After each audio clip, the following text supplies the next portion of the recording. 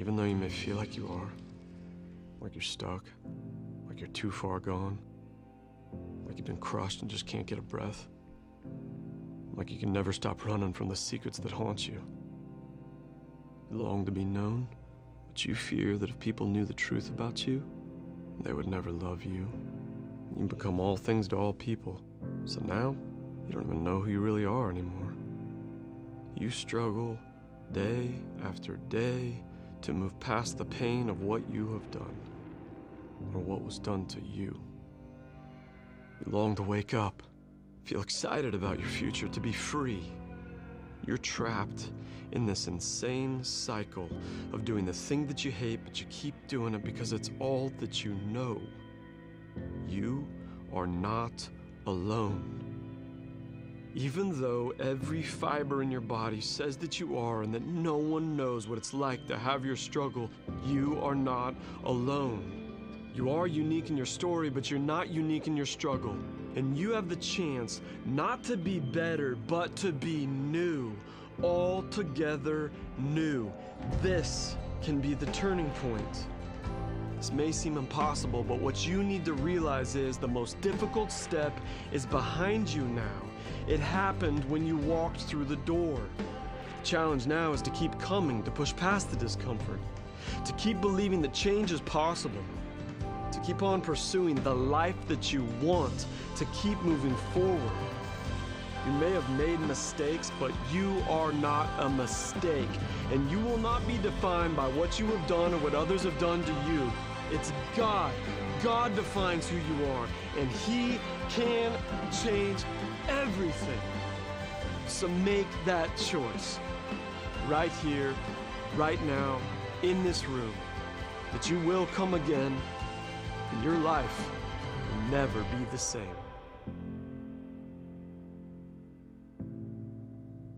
Hey, we want you to know, if you stay around very long, you'll figure it out pretty quick. But Hallmark, we are a bunch of messed up people. Right? Do you agree with that? Like, we're a bunch of people who have figured out, we don't have it all figured out. Right? Have you figured out you don't have it all figured out yet? Hang out with me very long, you'll know I'm just as messed up as anyone. Okay. I was looking to see who's going to say amen to that. I was get some frenemies today. But seriously, we want you to know that we're like normal, maybe abnormal is a better word, people. And as Soya said, maybe today you walked in and there was like a loss of hope or scared, frustrated, anxiety. There's 1,000 things and emotions you could have walked in. Maybe could be described as you're frustrated, you're alone. And we want you to know that everyone in the room has felt that way before. Many of us felt that way today, even though we're a part of this community. And so what we have tried to create, what we try to do here at Hallmark is to just live in transparency. That we are a bunch of messed up people and we figured out we don't have it all figured out. And so every Sunday morning, on a typical Sunday morning, we have groups that meet before the 9:30 hour. We have groups that meet after the 9:30 hour just to kind of help each other do life. Confess our sins and realize that we need help and we need community. And we have groups that meet throughout the week and on Wednesday night that are gender specific, 3 to 5 men, 3 to 5 women together who just read the Bible, pray, and do life together. Because we, again, have figured out we don't have it figured out. We have a recovery ministry that meets on Wednesday nights at 6:30, and really this recovery group is for anyone that might have some hurts or some bad habits. I don't have any of those. Or some hang-ups, right? If you're wanting to connect and have community as you exit the building, there's 2 tables in the foyer that have some information about our recovery ministry. Grab a card. There's people there, you could ask them a question. You may not feel comfortable asking a question. Grab a card, scan the QR code. There's a video that probably will answer all the questions you might be thinking about it. I want you to think for a moment this morning, what emotion comes to your mind when you hear the word alone? In fact, if the one word, one emotion that came to your mind, I'm going to ask the question again. I want you just to yell it out when I ask the question, all right? What's the emotion that is brought up in you when you hear the word alone? Anybody say joy? Like maybe if you're a mom with 3 kids, right? How many of you like to be alone sometimes? Okay. But it seemed like from what was the feedback was the general consensus of aloneness wasn't yay. Right? What about, and you don't need to call these out, but what about the word forsaken or abandoned? It seems like another step farther in that emotion, doesn't it? That when I am forsaken and abandoned and leads me to be alone, well, then it really feels crushing, I think, or hurt. Overwhelming. And if I could give you the sermon in a sentence today, okay, I'm not going to just stop there, but, if you could walk away with this sentence, then you might really grasp the entire message. And that is this, that Jesus was forsaken. Jesus was abandoned.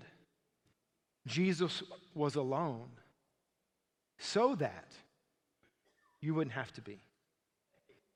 Isn't that great news? Let me say it again. This is the sermon in a sentence, okay? For those of you that are going to take a nap, wait till after this sentence, okay? Jesus was abandoned and forsaken and alone. And remember, he chose that. He willingly chose that.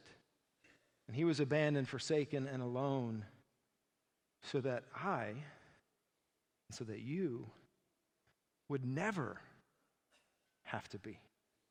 Isn't that great news? I want you to turn to Matthew chapter 28 because today we are here to celebrate, and we're going to celebrate the risen King, as it says on the screen, King of victory.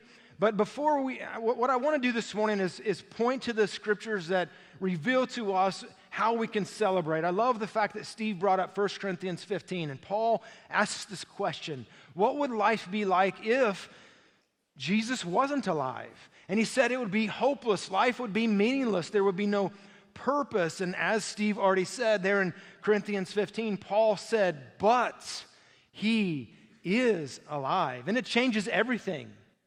Do you agree with that? So I want to look at that for a moment, what we're here to celebrate today. But I don't think that we can fully grasp the depth of how much we should be celebrating until we look back at what Jesus endured. But let's start with the good part. Are you guys okay with that? Matthew 28. We're going to read the first 10 verses. Now after the Sabbath, as the first day of the week began to dawn, Mary Magdalene and the other Mary came to see the tomb. And behold, there was a great earthquake, for an angel of the Lord descended from heaven and came, and he rolled back the stone from the door and sat on it. His countenance was like lightning, and his clothing as white as snow. The guards shook for fear of him, and they became like dead men. Seems as if they passed out, right? Verse 5. But the angel answered and said to the women, I don't know if we should point this out, but the men passed out and the women did not. I have a couple of stories about that when my kids broke their arms, but we're not going to talk about that. I'll just say that it applies in my life, okay? We'll put it that way. Verse 5, the angel answered and said to the women, do not be afraid, for I know that you seek Jesus who was crucified. He is not here. For he is, what's the word? He is what? As he said. Why are you surprised? It seems like the angel says. Then he ushers them into the tomb. Come see the place where the Lord lay. And now go quickly and tell his disciples that he is risen from the dead. And indeed, he's going before you into Galilee. There, you will see him. Behold, I have told you. Verse 8, so they went out quickly. Can you imagine how quickly they must have ran out of there? Can you imagine the emotions that changed in just a moment? Coming to prepare the body and to see the body and to see death. And they showed up, and the angel says, he's not here, for he is, what was the word? He's risen. Go and tell the disciples, and go quickly. I don't think that the angel had to tell them to go quickly, but he did. And they went quickly, and it says verse 8, so they went out quickly from the tomb with fear. And I think that would be normal in this situation, right? Just a few days later, they watched their Savior crucified, possibly by some of the guards that are laying passed out at the tomb. And they've been living in fear the last few days. I love the next part, though. It says they were with fear and great joy. And they ran to bring the disciples word. Don't you know this changed everything? From grieving to celebrating. A little bit of anxiousness, right? What does this mean? What's going to happen next? Verse 9, and as they went to tell his disciples, behold, Jesus met them saying, what did he say? You can do better than that. What did he say? Rejoice. Can you imagine the emotions? The excitement? It's Jesus. He said, rejoice. And let's look at the response that these women gave. So they came and they beheld and held him by the feet. And what did they do? They worshiped him. And in this moment, Jesus doesn't stop the worship. Jesus is now the risen Savior who is worthy of their worship. Then he says, don't be afraid. Go and tell my brethren, go to Galilee, and they will see me. Can you imagine how quickly these ladies ran to go tell the disciples? Jesus is alive. And as we've already stated, because Jesus is alive, we can also have eternal life. Because Jesus is alive, all hope is alive. If Jesus were still in the tomb, all hope would be lost. There would be no salvation. There would be no forgiveness of sins, no eternal life, no purpose for my life. So, we celebrate. But again, I think in order for us to really grasp the depth of how much we should be celebrating, let's go back a page to Matthew 27. Remember what I said? Jesus was forsaken, he was abandoned, and he was alone so that we would not have to be. Matthew 27, beginning in verse number 45. Now from the 6th hour, which is noon, until the 9th hour, 3 p.m., there was darkness over all the land. About the 9th hour, Jesus cried out with a loud voice, Eli, Eli, lama sabachthani. That is, my God, why have you forsaken me? He was alone. He was forsaken. He was abandoned. Some of those who stood there when they heard that said, this man is calling for Elijah. Immediately one of them ran and took a sponge, filled it with sour wine, and put a reed and offered it to him to drink. The rest said, let him alone. Let us see if Elijah will come and save him. And Jesus cried out again with a loud voice, and he yielded up his spirit. Then, behold, the veil of the temple was torn in two, and from top to bottom, and the earth quaked, and the rocks were split, and the graves were opened, and many bodies of the saints were fallen asleep or raised. Coming out of the graves after his resurrection, they went into the holy city and appeared to many. So when the centurion and those with him who were guarding Jesus saw the earthquake and the things that happened, They feared greatly, saying, truly, this was the Son of God.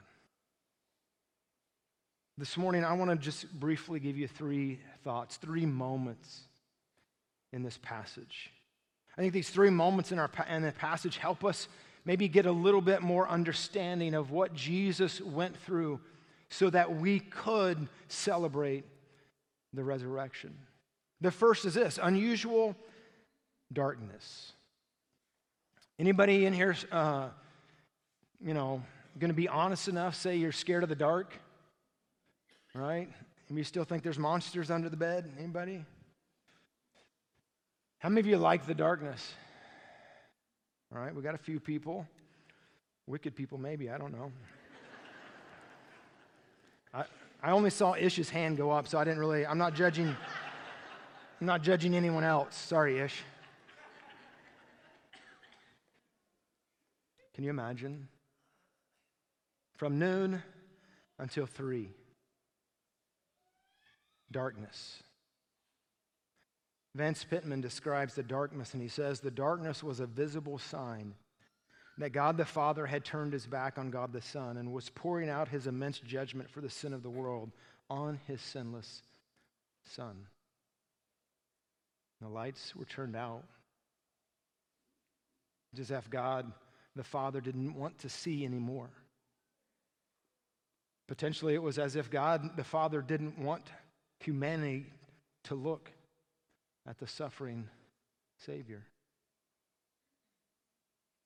Paul spoke of this in 2 Corinthians chapter 5, and he said this, God, for he made him who knew no sin to be sin for us, that we might become the righteousness of God in him. The verse is here on the screen. It says, he made him. That means God made Jesus, who knew no sin, to be sin for us, that we might become the righteousness of God in him.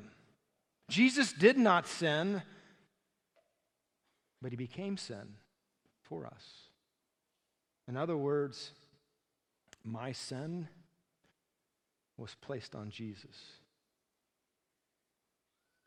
You see, this verse tells us that God treated Jesus as if he had sinned so that he could treat me as if I had not. Can I say that again? What Paul is telling us is that God treated Jesus as if he had sinned so that he could treat me as if I had not. Jesus was forsaken, alone, abandoned, so that I would never have to be.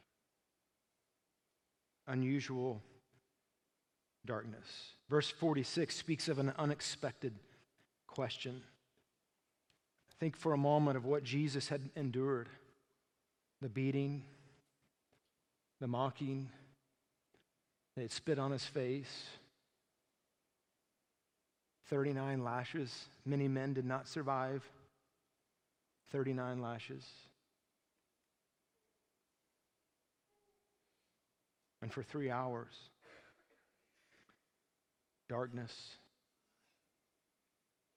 and I think silence. And I think as God turned out the lights, Jesus hanging in agony, and the world was silent. Can you imagine? I want you to close your eyes for a moment. This is the darkness. I want you to picture for a moment in your mind's eye whatever that image you see of Christ on the cross.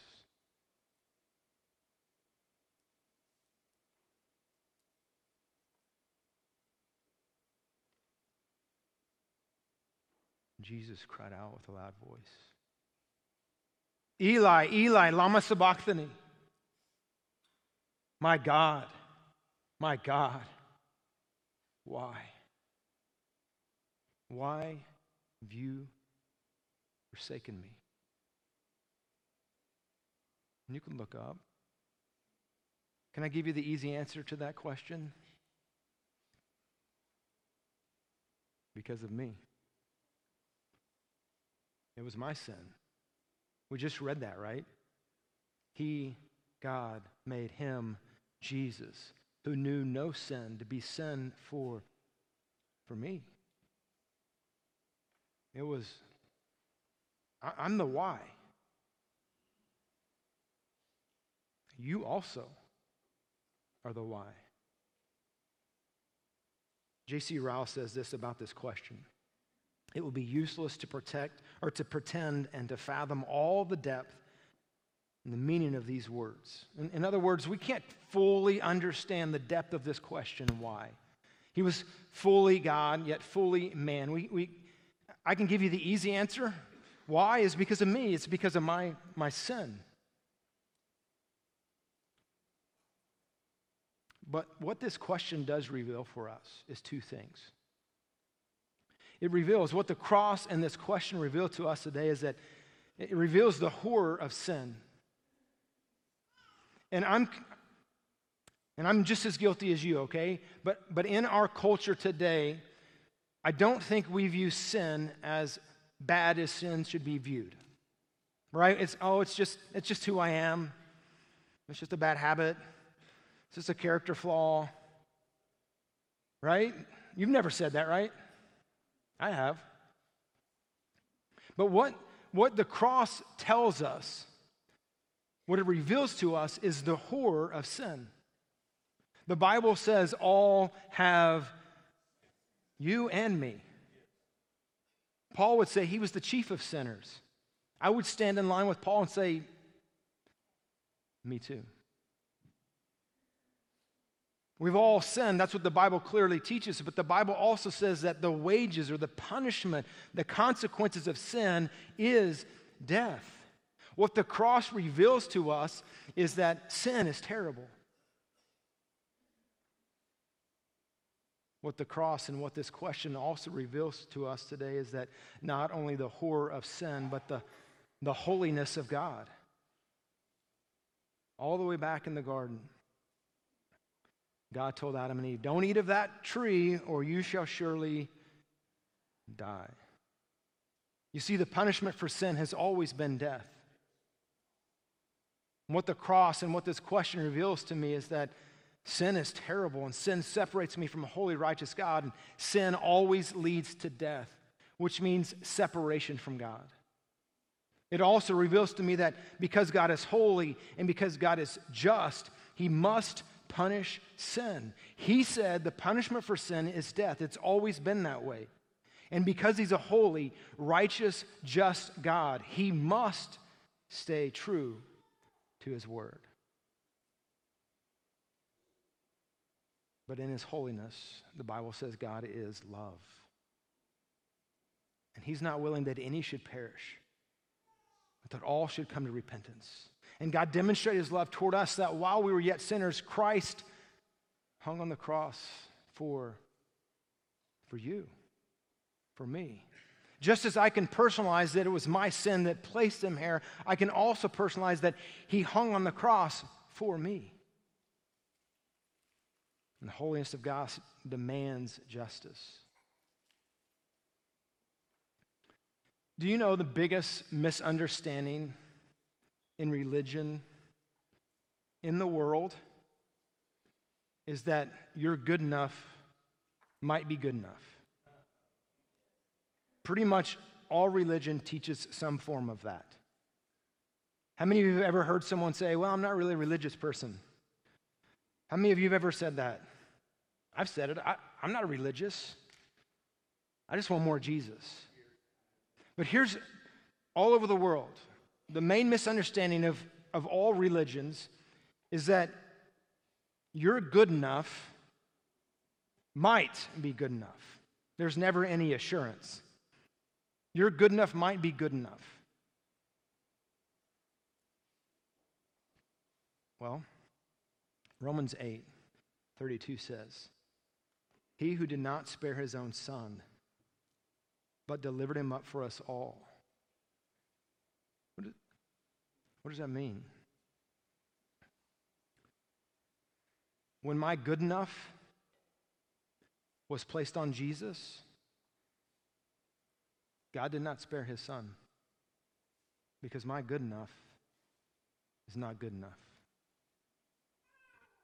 And if you think when you get and stand before the Lord that you can say, I was pretty good. And Paul says he did not even spare his own son, because God is a holy, righteous God. I hate, no, I don't. I'm glad to burst your bubble today. You're good enough will never be good enough. My good enough is far from being good enough. Are you guys tracking with me? Yes. He didn't spare his own son. What makes me think when I stand before God and say, look at all the good things I've done, that he would say, my righteousness and my holiness demanded my son die, but go ahead. Yeah, you're a pretty good guy. My good enough will never be good enough. Unusual darkness, unexpected question, and the third thing is unexplained events. There's 3 events that unfold while Jesus is on the cross and he takes his last breath. Kind of crazy, actually. The first one is this. Verse 51, the temple veil was torn from top to bottom. Now, this wasn't just a curtain, right? This was what history would teach us, is this was 60 feet high in the air, it was 30 feet wide, and it was 4 inches thick. Like, it wasn't just a piece of thread hanging that happened to split in 2. God himself tore the veil from top to bottom. What does that even mean? What is this a picture of? You see, the veil separated everyone from the presence of God. And when you went into the temple, there was the court called the court of women. It was like the far outest court, that if you were female or male of the Jewish faith, you could enter this place and you could fellowship. The next layer was a little more exclusive, and it was only for the men, the Jewish faith. The next court was for the priest, and only the priest could go in there. The next one was called the Holy of Holies. Contained the Ark of the Covenant. The power and the presence of God dwelled in the Holy of Holies. One day a year, one person, the high priest, could enter into the Holy of Holies behind the veil, the Day of Atonement. And he would make a blood sacrifice for the nation of Israel. History would tell us that they would tie a rope around the high priest's ankle in case he were to have a heart attack and die in there, because no one could go in to retrieve him. God is serious about his presence. And when Jesus uttered those last words and took his last breath, God ripped open the curtain. And what does that signify? That you and I have direct access to God. You don't, be glad for this, you don't have to come to me to get to God. I figured someone was going to say amen to that for sure.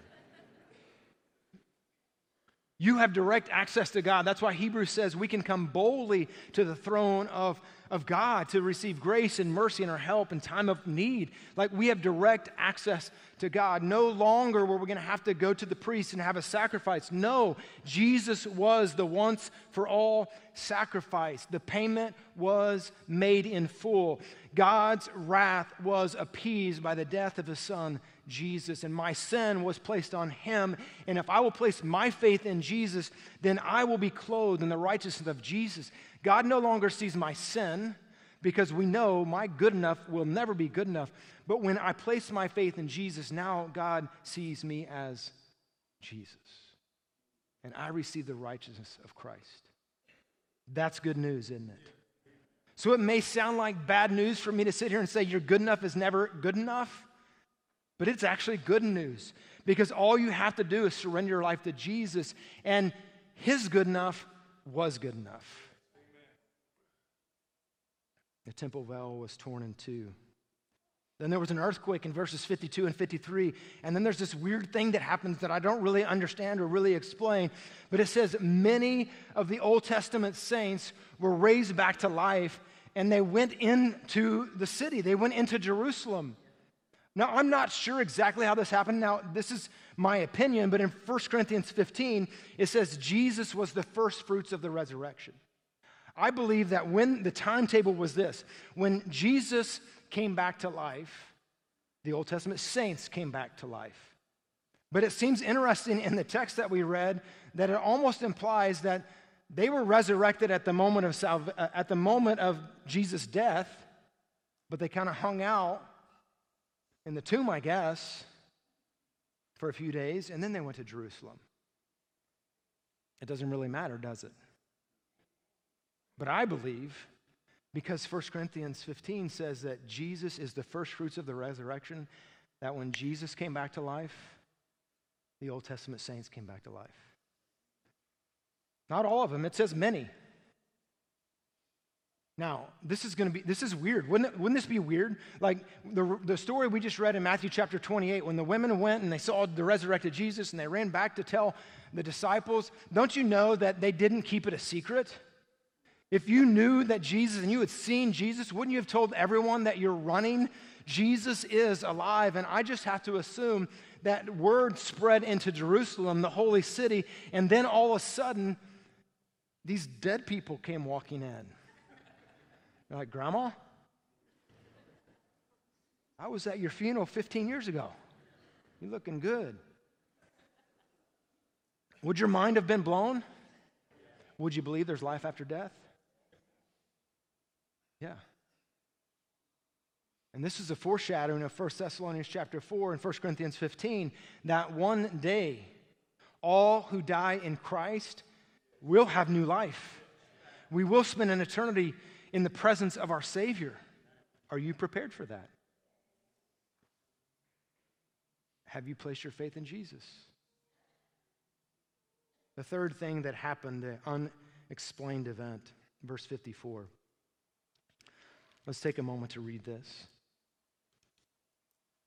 When the centurion and those with him were guarding Jesus saw the earthquake and the things that had happened, they feared greatly. But before we read that last statement, let's understand who these soldiers are. Like, this is not their first rodeo, right? This is not the first time they've crucified someone.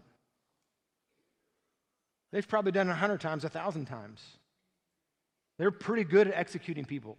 They're pretty good at making it the most miserable, excruciating pain that they can make. And I think they probably enjoyed it. This wasn't the first crucifixion, but something was different. Something was different that day. Let's read verse 54 again.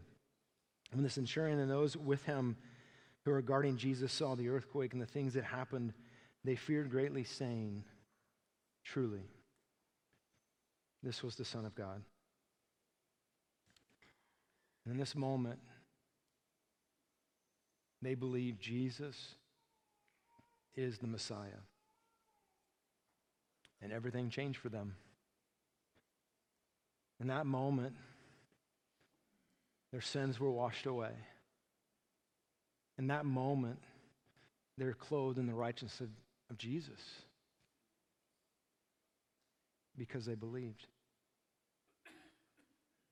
Later in the scriptures in Acts chapter 16, Paul and Silas are in prison.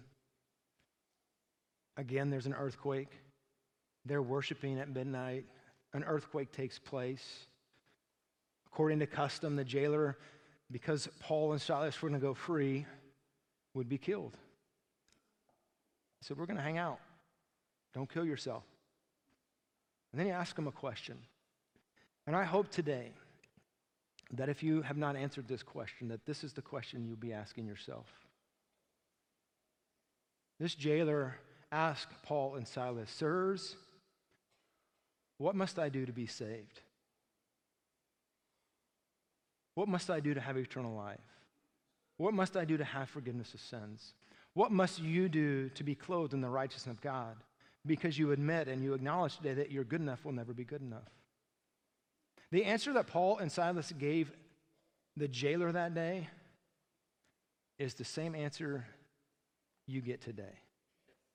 So they said, "Believe on the Lord Jesus Christ, and you will be saved." Isn't that good news? Again, Jesus was forsaken, he was abandoned, and he was alone so that you would never have to be. His good enough was good enough.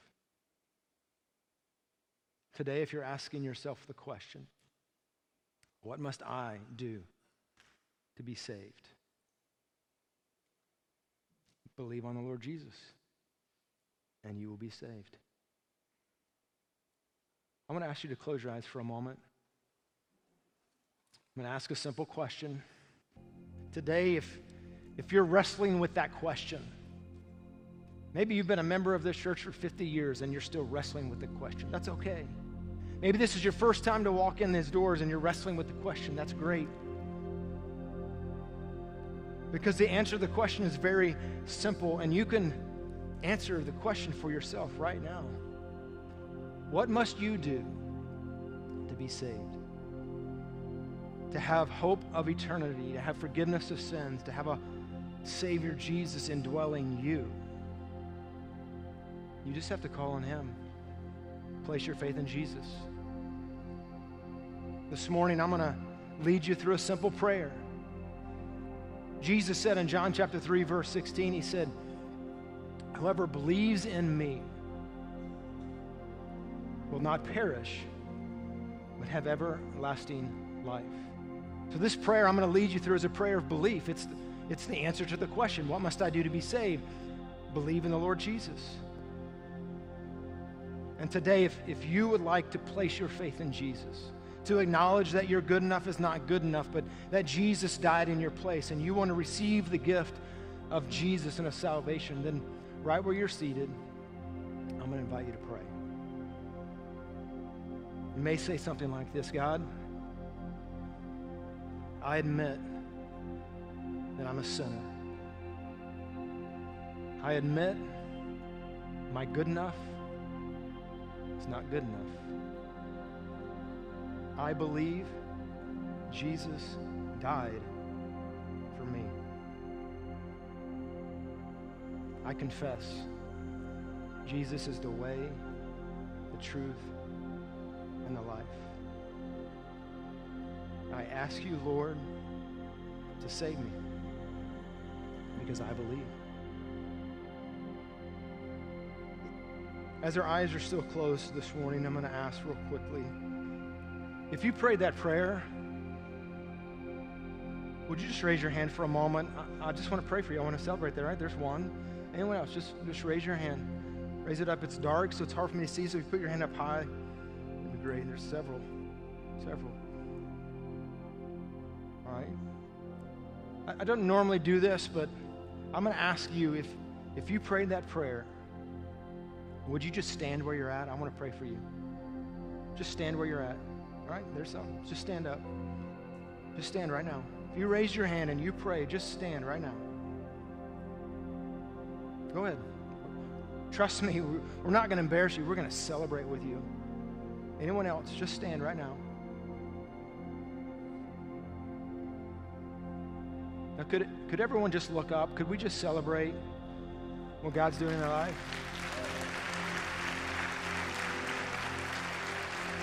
I'm going to invite everyone. Would everyone stand with me? Would everyone stand with me? What I'm going to invite you to do, if you stood and you received Christ, maybe you raised your hand and you were a little bit nervous about standing, that's okay. But if you prayed to give your life to Jesus Christ today, let me just explain what this is today.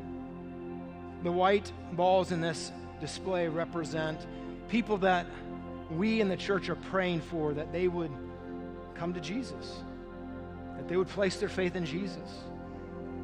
My guess is that some of you that stood up today, your name might be in there. Someone prayed for you.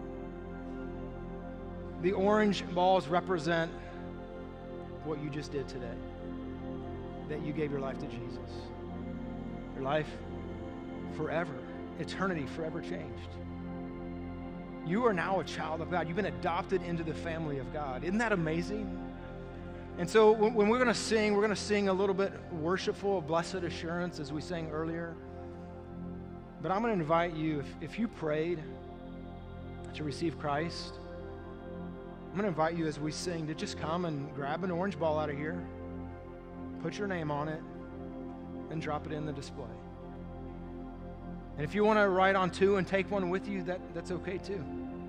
If you prayed for one of them, they're your one, come with them today. Celebrate that. Could we do that today? Let me pray. God, we thank you for this day. And Lord, I pray for those who've made a decision to follow you today, that you would give them the courage and the boldness to just step forward today and fill out this little ball, just to signify that they have a new life in Christ. Thank you for those who've been praying for these individuals.